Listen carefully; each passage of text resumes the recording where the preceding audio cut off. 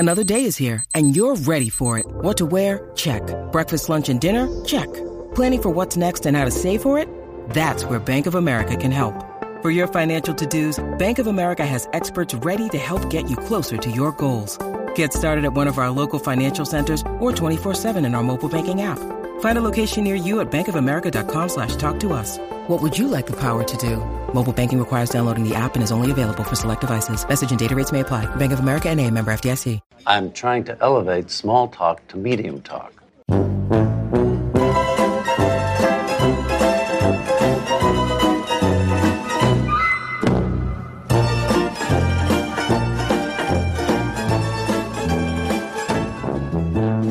Hi, I'm Alexander Chester, and the ass is part of my snuggle.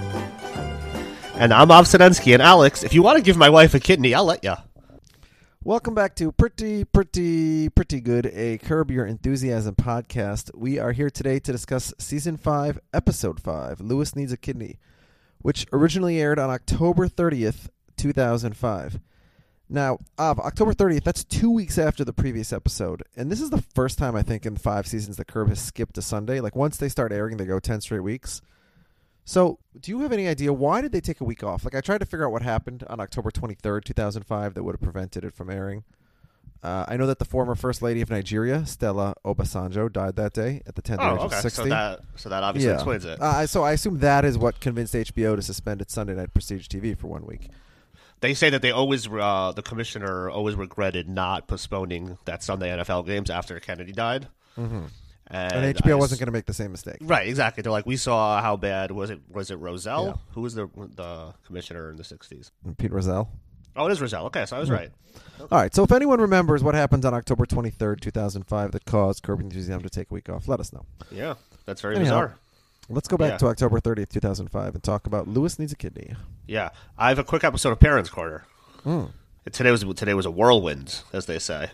We were told yesterday that there was going to be no busing for school this week or next week or the week after because someone at the Department of Transportation tested positive for COVID.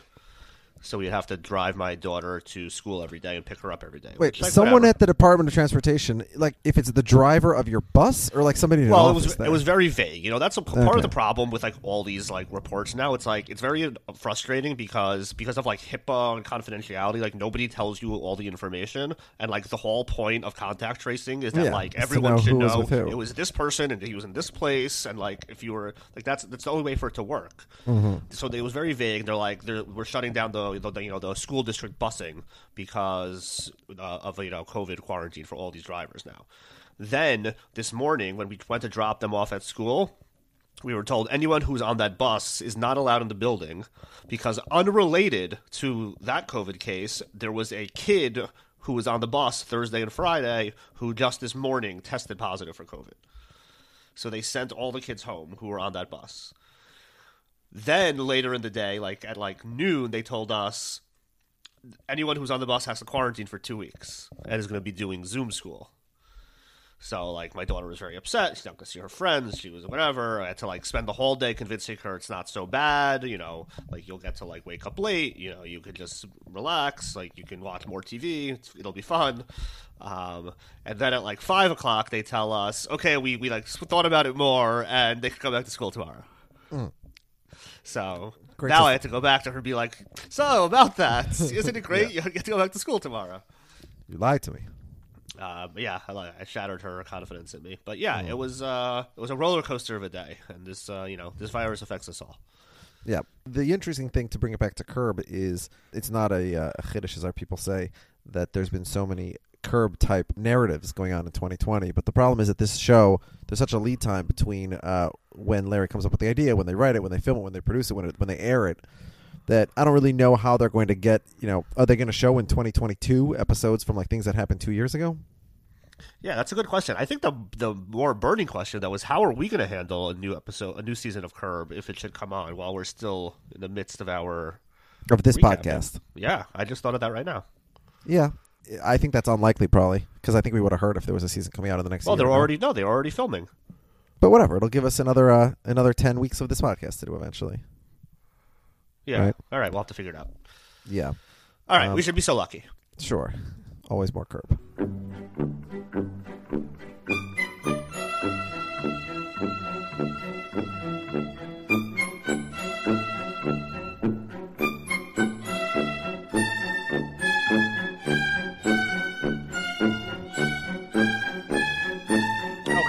So we're with Larry, and he's in what appears to be a new office, I think. Yeah. So now this season he has both a new house and a new office. And he's calling up Omar. He wants to get an update on the whole adoption thing. And the assistant's like, what are you calling with regard to? And Larry doesn't want to say. And she's like, well, then, I'm not going to put you through. He's like, well, no, like, it's fine. Like, I just don't want to tell you. He'll know what it's about. And she, like, says, no, I need to know. He's like, well, what was your last phone call about? And when she says none of your business, he's like, yeah, you're right. I agree. And he hangs up. The angry hang-up doesn't really work here, though, because he's trying to get something from her. Yeah. Yeah, it doesn't really play to his advantage. But yeah, he's right. He should, he has the right to say, I don't want to tell you, like, if it's something personal. Is there no, sort of like administrative assistant, client confidentiality? Yeah, I don't know if there is. I don't even know if there's private eye confidentiality, unless you've signed a specific confidentiality. I don't know how official any of these guys really are. Yeah, that's right. Well, this guy seems very official. Like Larry has to like donate a library in order to get him to do his work. He's such a high-end private investigator. So Larry tries to head out to his car, but discovers that he has locked his keys inside. He calls up Jeff, who's like nice enough to say he'll come get him. Yeah. First of all, I don't think modern cars would really let you lock the doors if you have the key in there, right? Yeah, they basically solved this problem. We were actually in Florida for winter break, I guess 2 years ago now, and pre-COVID, obviously. And we got out of the car. We were at the beach. We were going to meet like some photographer my wife found on Craigslist who was going to like take pictures of our kids on the beach. And our youngest one in the car seat, as we were all getting out of the car, my mother-in-law accidentally closed the door and left her keys inside the car. And even though cars are not supposed to lock in that circumstance in modern times, there was some kind of fault with the car, and so it did lock with our baby in the car. And, with the doors all locked and we can't get in, and he's getting very scared. And so we call the fire department, and they're coming, and the kid's freaking out. And the fire department has to basically takes a wrench and wedges open the door far enough to unlock it and basically damage the car in the process of unlocking it. And my mother-in-law was also on the phone with the dealership, and they're like, yeah, that's not supposed to happen. There's something wrong with the car. So she's like, well, I have a child in here, so we're going to have to wedge open the door, and it's going to cause damage. And they're like, well, that's fine, because, it's our fault that you're doing that, because there's, the car's not supposed to be locking in this scenario. It's a safety precaution.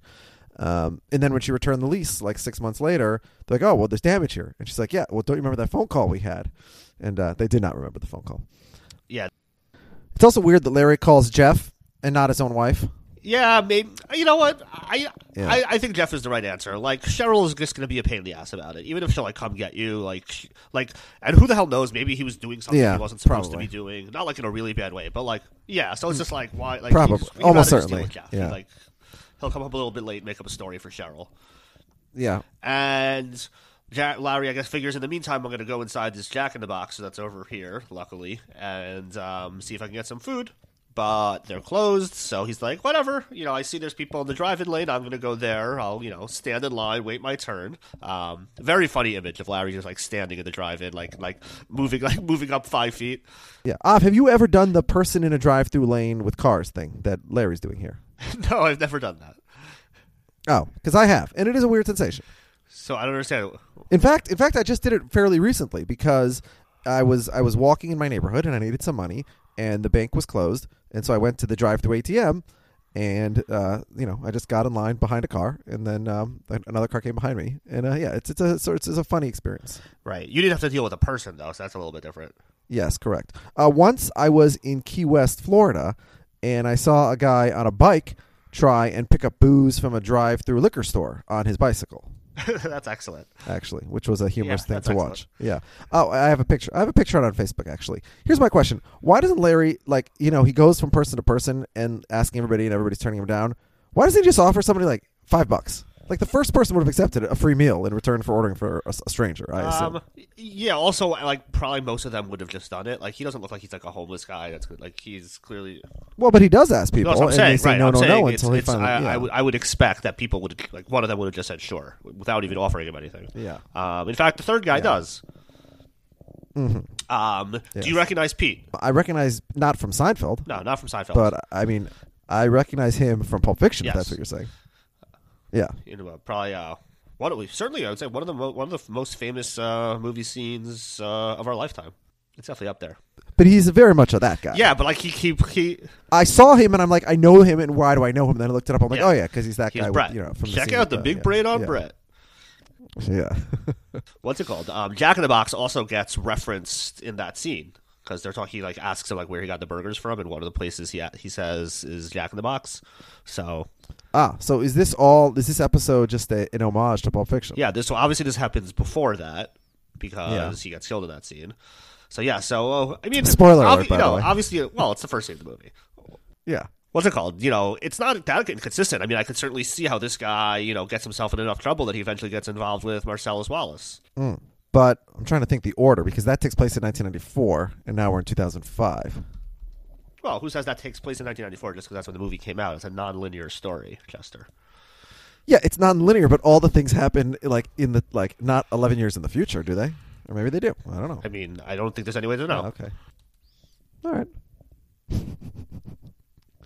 All right. So Larry gets into Brett's car. Yeah, so he gets in his car, and they're having some food together, and Larry asks him, what do you do? And he says, well, I'm in transition. I used to be in the dental field. I was, working alongside a dental hygienist. He's being very shady and evasive here with his answers.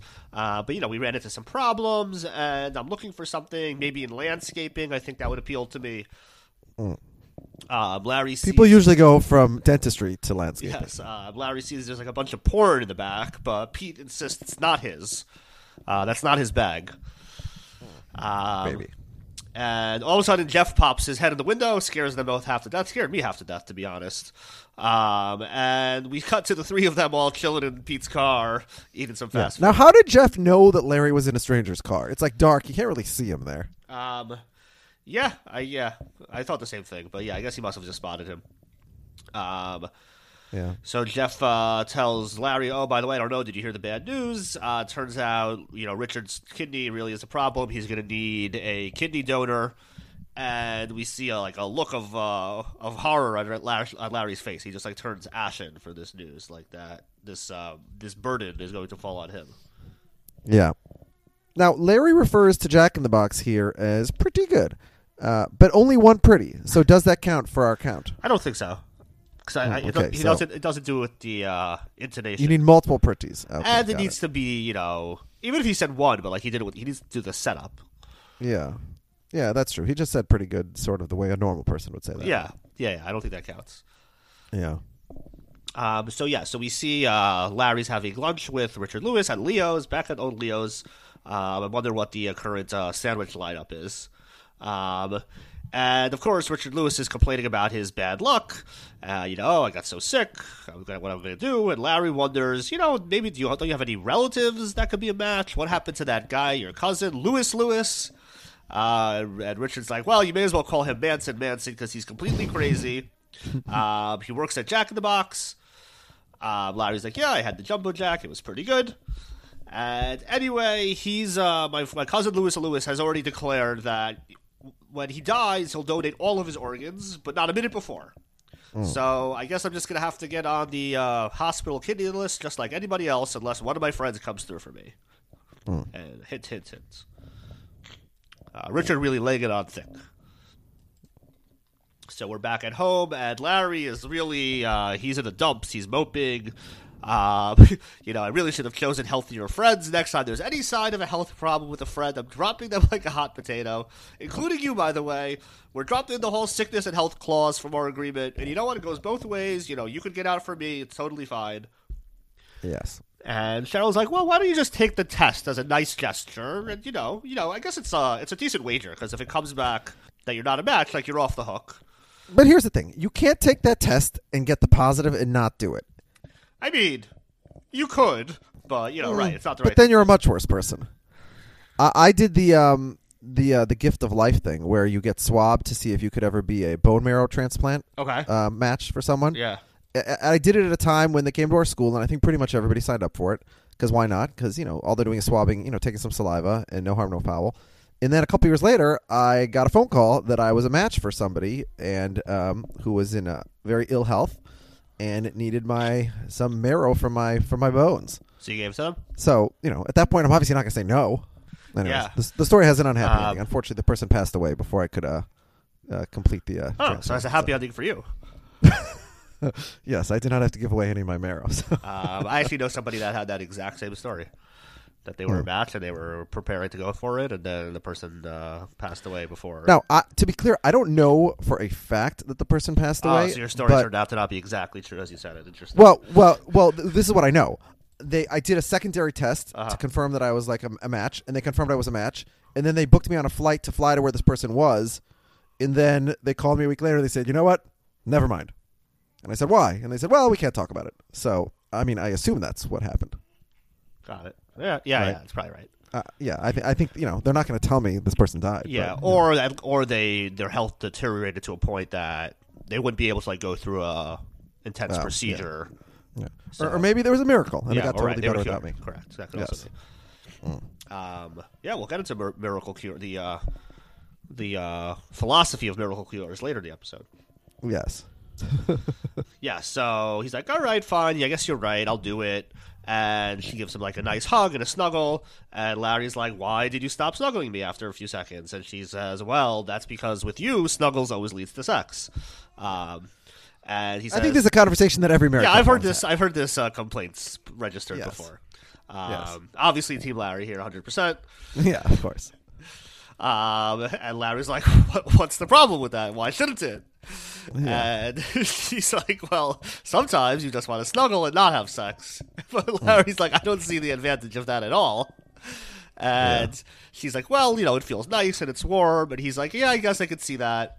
But, so they, continue their hug, and he immediately goes in for the ass grab. And she's like, all right, just as like I said. He's like, no, I was just, I was snuggling, and I was using the ass as a lever. Yes. And she's like, no, she calls the whole thing off because he proved her case exactly in 2 seconds. Yeah. So you did not buy the ass lever theory. I don't buy the ass lever theory. I think Larry was making a move. Are you a proponent of the ass lever technique? I mean, I've never used those words exactly. Right. So. Yeah, I wouldn't use those words. Yeah. Okay, so we head over to Richard's office. Sorry, we're not heading there. We're just we're heading there by telephone wire. Larry calls Richard's office, and who answers the phone? It's Mindy Kaling. That was a nice surprise. I had forgotten that she was in Curb.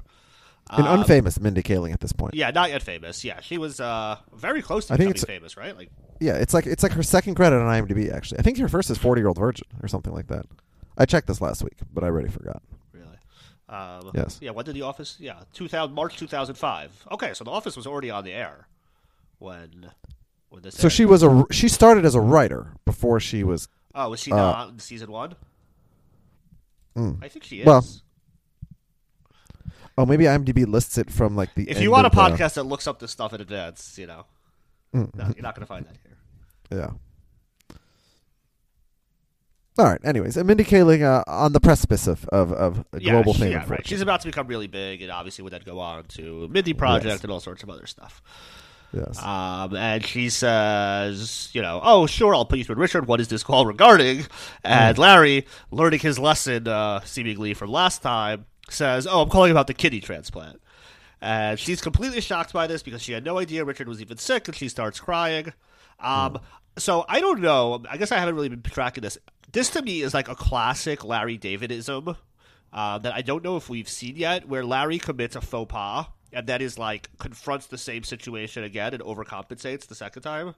Yeah. I feel like this is something that he does a lot, but I can't quite think of us seeing this until now. So I'm thinking this might be like, one of the first times we see him do this like specific thing where it's like first he's like he doesn't want to give any information, and now he just like spits out, oh yeah, it's I mean, I think it's happened before. I just like it just seems familiar. I just can't think of any off the top of my head. Yeah, like he does like to apply what he's learned. Right. Like maybe one day I could do something like that for someone else. And then right. when he starts the right, or even in that same episode when he gets all excited to use the trick he just learned with the vinegar correct. and the salt right. or whatever yes. it is. He really wants to put like his new lessons into action, but like because he's Larry David, he hasn't quite learned the proper way. Or answering the phone. He doesn't answer the phone during sex, but then he does answer the phone. Right. Or what's if an emergency? Yeah, like those kinds of things. Yeah. Okay.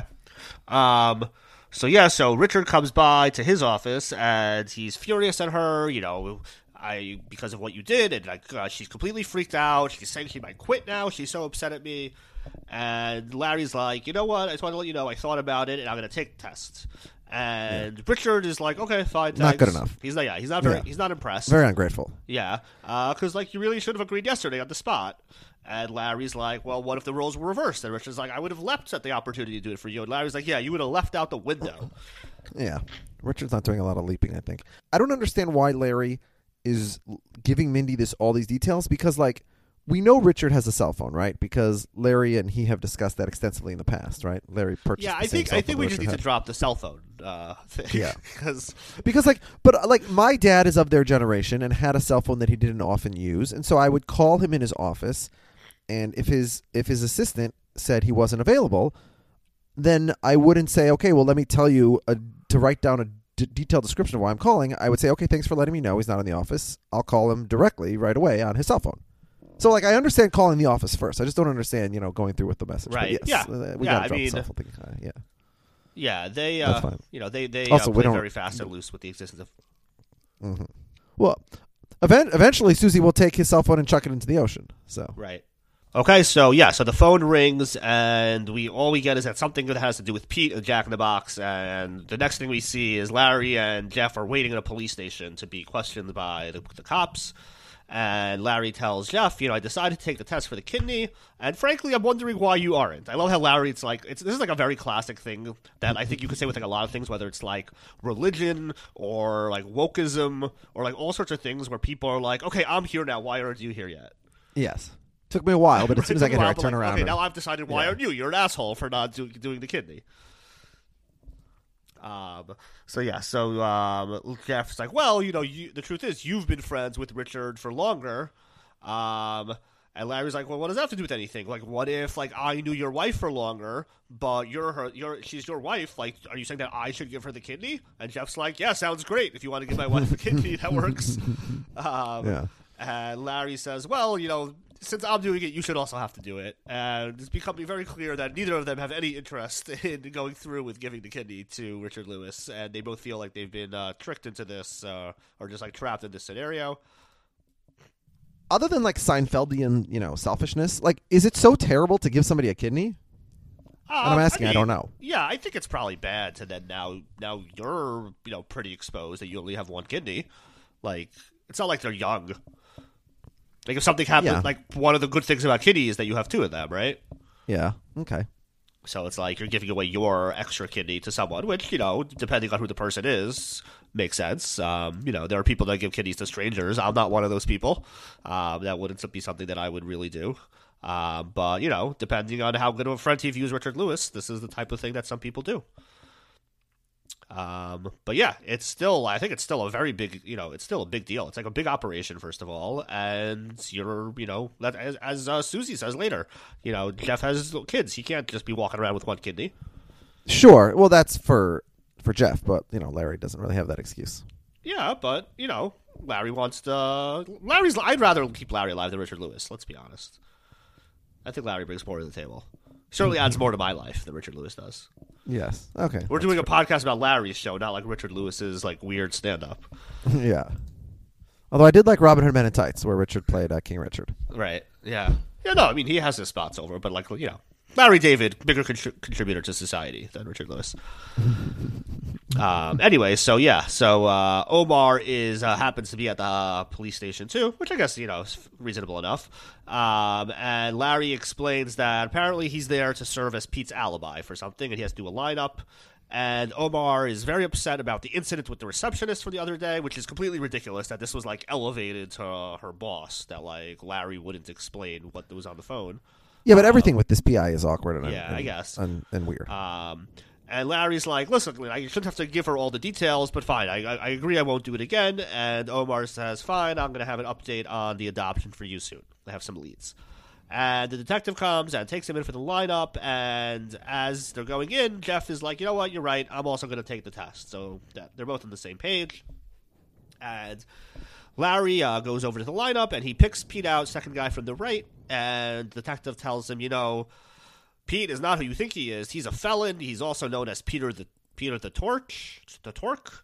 a.k.a. Peter the Crybaby, Wendell the Conspirator.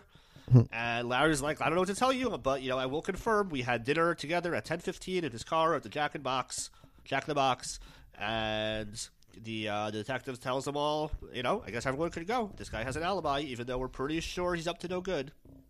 Yeah. So we're at the doctor's office. And wait, how common are lineups in modern day police work? It seems like a lot of fun.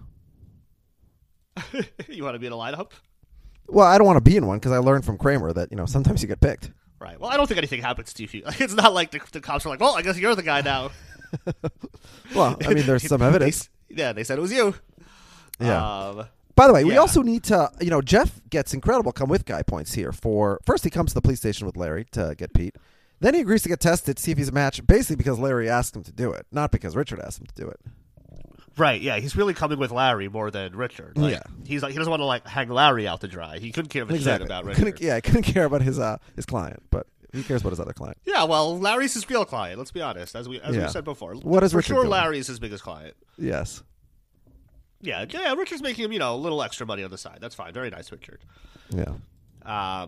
So, over at the doctor, and they're waiting for the results very anxiously on the couch in the waiting room, and the nurse comes and tells them they're both a match, and they're both immediately very despondent. The nurse is a little taken aback about this, and Jeff uses the expression "good night, nurse," and they have a little bit of a back and forth about what what this phrase means and what it connotes. So, my favorite scene in the episode. Yeah, it's very good. We see them outside on a park bench. They're still commiserating together, deciding how we're going to do this, who's going to decide, how are we going to pick who's the one that's going to give the kidney. And Larry says, "Why don't we play bingo?"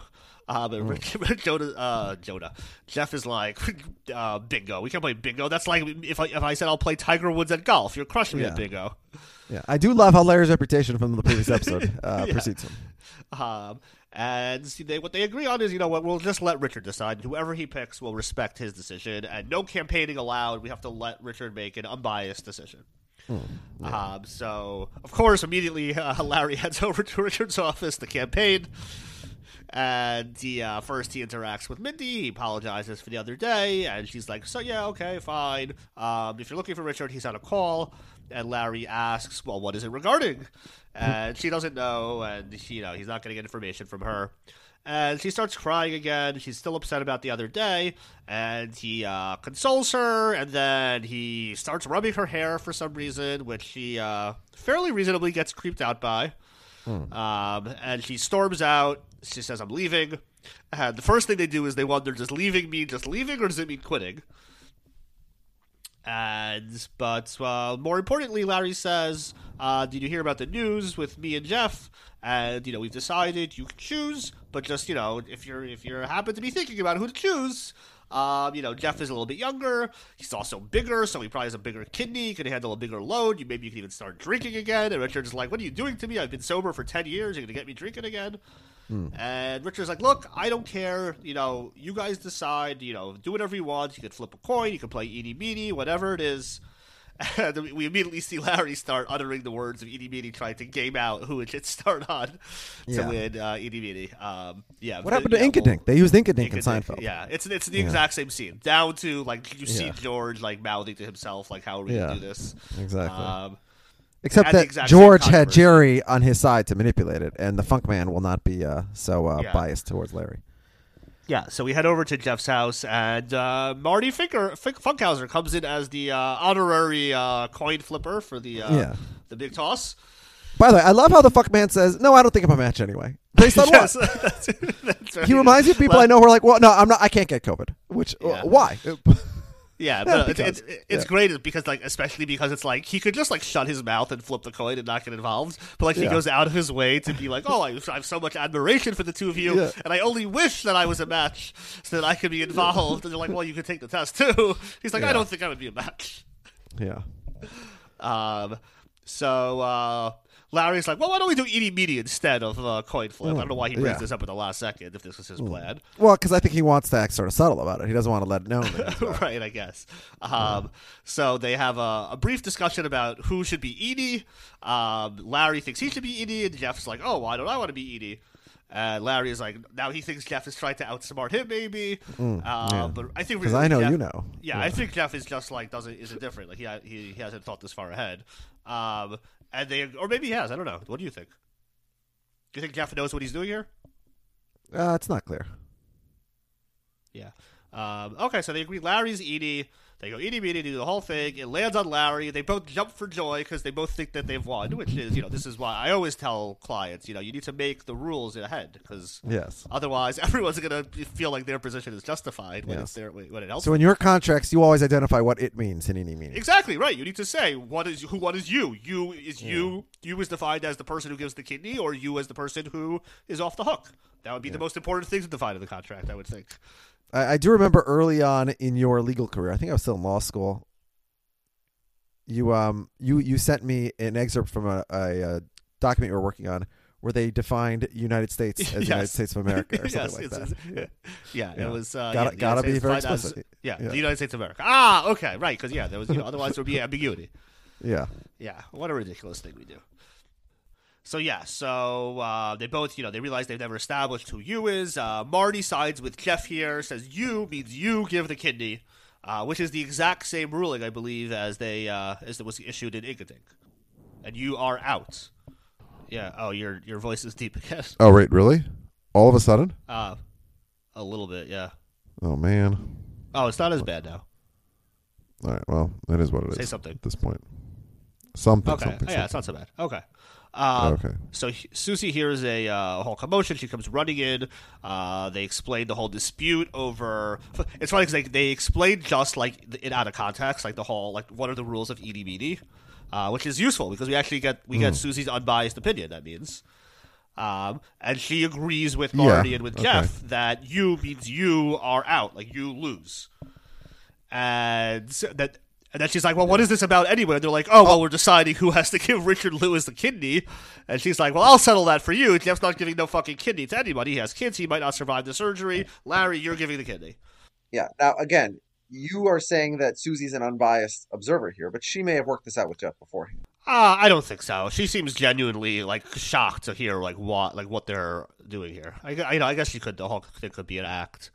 She shouldn't conflate then. Well, then you're not even giving the kidney either, because if their whole plan was to say we're going to play eeny meeny and declare ourselves the winner, it's like it kind of undercuts your opinion to be like, okay, we played this game and you lost, but by the way, even if you lost, we weren't going to give you the kidney anyway because she seems to not know about it. That's true. That kind of defeats what you're trying to accomplish there. Yeah, we would have welched on the kidney, but you should still give it. Yeah, fair. Larry's back home and with Cheryl, and he's still very upset about the rules of eeny meeny. Cheryl is like, actually, I think Jeff is right, and you're being a big baby. Not nice by Cheryl here. She should be more supportive. Even if Larry's being selfish, this is still... I still think it's a big deal, and she should, just be more sympathetic to his plight, even if it's from a place of selfishness. Yeah, but that's a universal criticism of Cheryl throughout the series. So. Yeah, fair enough. Larry says, it's really not fair because I exercised and I ate well, and now for what? I should have smoked and eaten crap. Yeah, it's true, Larry, you should have. So Cheryl is like, well, maybe this is why you were saved from drowning in episode 1. Larry's like, well, if God really wanted to save Richard Lewis, he could just fix his kidney instead of going through this whole drowning saving business. Which I very much agree with Larry on the cosmological issue there. Cheryl is rubbing Larry's shoulders, and she's like, you're doing the right thing. And doesn't it feel good to help? He says, no, I feel awful. Which is the same thing that I always say to my wife whenever she encourages me to exercise, and then I'll exercise, and she'll be like, see, didn't it feel good? I'm like, no, it felt terrible. She told me you're very good at Peloton, by the way. Your wife told you that? Yeah, she says that I guess you did the same class as her, Peloton? and it showed that your numbers were very impressive, she said. I guess so. Okay. All right, thank you. No, thank you. You're very good at Peloton. That's what I hear. Everyone should know. Okay. Well, 5 pretties out of 5. Yeah, 4.5. 4.5. Okay. She's like, don't worry, you're going to be fine. I'll protect you. I won't let anything happen to you. And he's like, okay, fine. And like they start hugging, and he goes in for the ass again. She's very upset. Why are you trying to turn consolation into sex? And Larry's very confused because sex is the ultimate form of consolation. Absolutely. Yeah, I think Cheryl could take one for the team here. Yeah. I mean, she's been wanting it from Larry earlier in the season, and now she's like completely shut the gates. Yeah, throw him a bone. So since sex is not happening, they turn over to the TV and they see that the Jack in the Box has been held up, and apparently Pete is the prime suspect. There was a shooting, and wouldn't you know it, the victim is none other than Lewis, who is now in a coma and is not expected to survive. Weird that they would put this much information out on the local news this quickly. Yeah. But Larry, wouldn't you know it, jumps for joy, and I don't think we've seen an episode of Curb end on such like a sitcom-y flourish yet. With Larry like kind of like freezing in midair from the jump. But that's our episode ends. Yeah, not a great ending.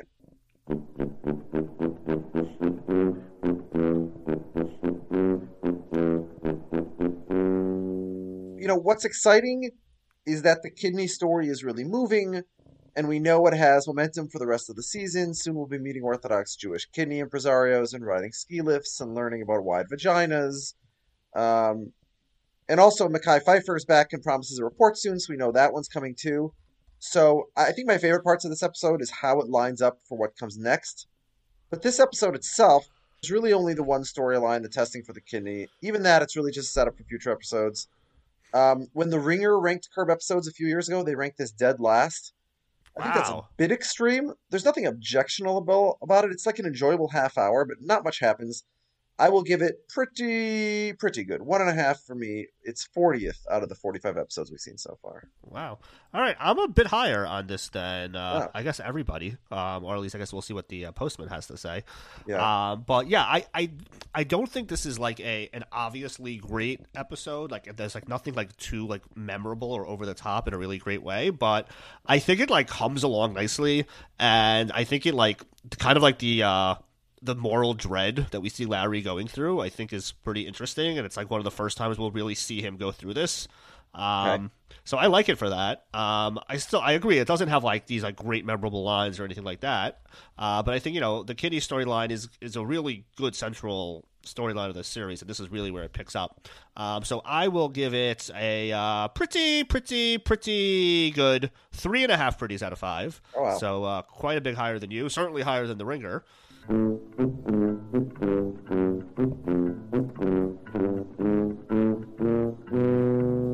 What about who is your come with guy? So I went back and forth here. I think that at the end of the day, the two come with guys have to be either Larry or Jeff. And I know, we don't like to give it to Larry, and we often give it to Jeff. They're both, at the end of the day, step up to agree to give the kidney to Richard Lewis, which is, about as come with as you can be, especially, with the context of Curb. But at the end of the day, because he's the one that's, actually at the end of the episode, going to be the one to go through with it, I think you got to give it to LD. Okay. This is the 4th time you've given it to LD. Yeah, so I guess I'm giving it to him like a little bit less than once a season. I'm comfortable with that. I'm going to give it to Pete from Jack in the Box. He helps Larry out at the drive-thru. He has a great porn collection. So what? He holds up a couple of Jack in the Boxes. Is that so wrong? Turns out that even in itself is a real come-with move because it takes Lewis out of commission, which opens up his kidney. So, I'm giving it to Pete. All right.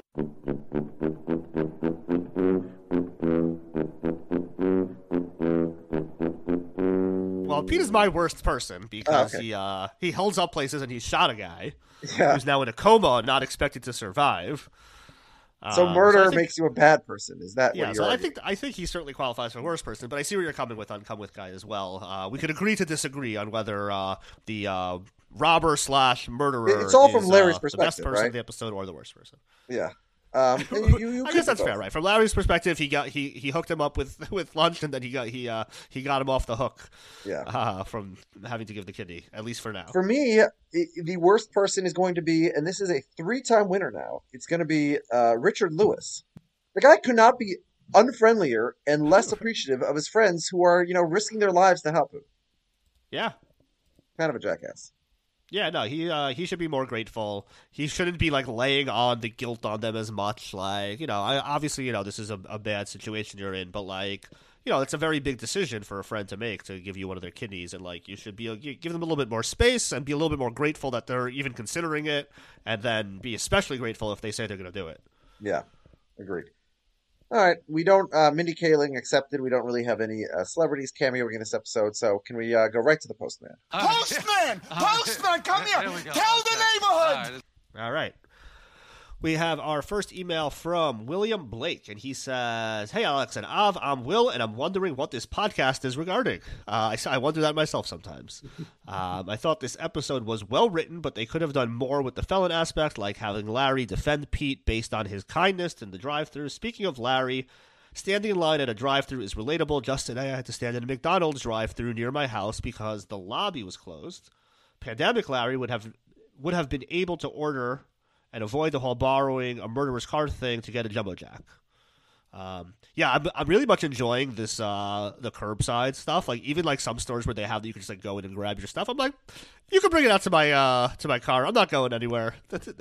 When I go to Dunkin' Donuts now, they bring my coffee to my car. I'm like, what do I need to go outside for? It's cold. Yeah. Larry seeing snuggles as advantageous is relatable, but it is conditionary part of the snuggle. Cheryl has an opt-out clause on a snuggle. She can exercise anytime. For the come with guy, he also goes with Pete, a.k.a. Lancel Stigmeyer. He is a bit mysterious, but overall a good guy to hang with if you stay on his good side.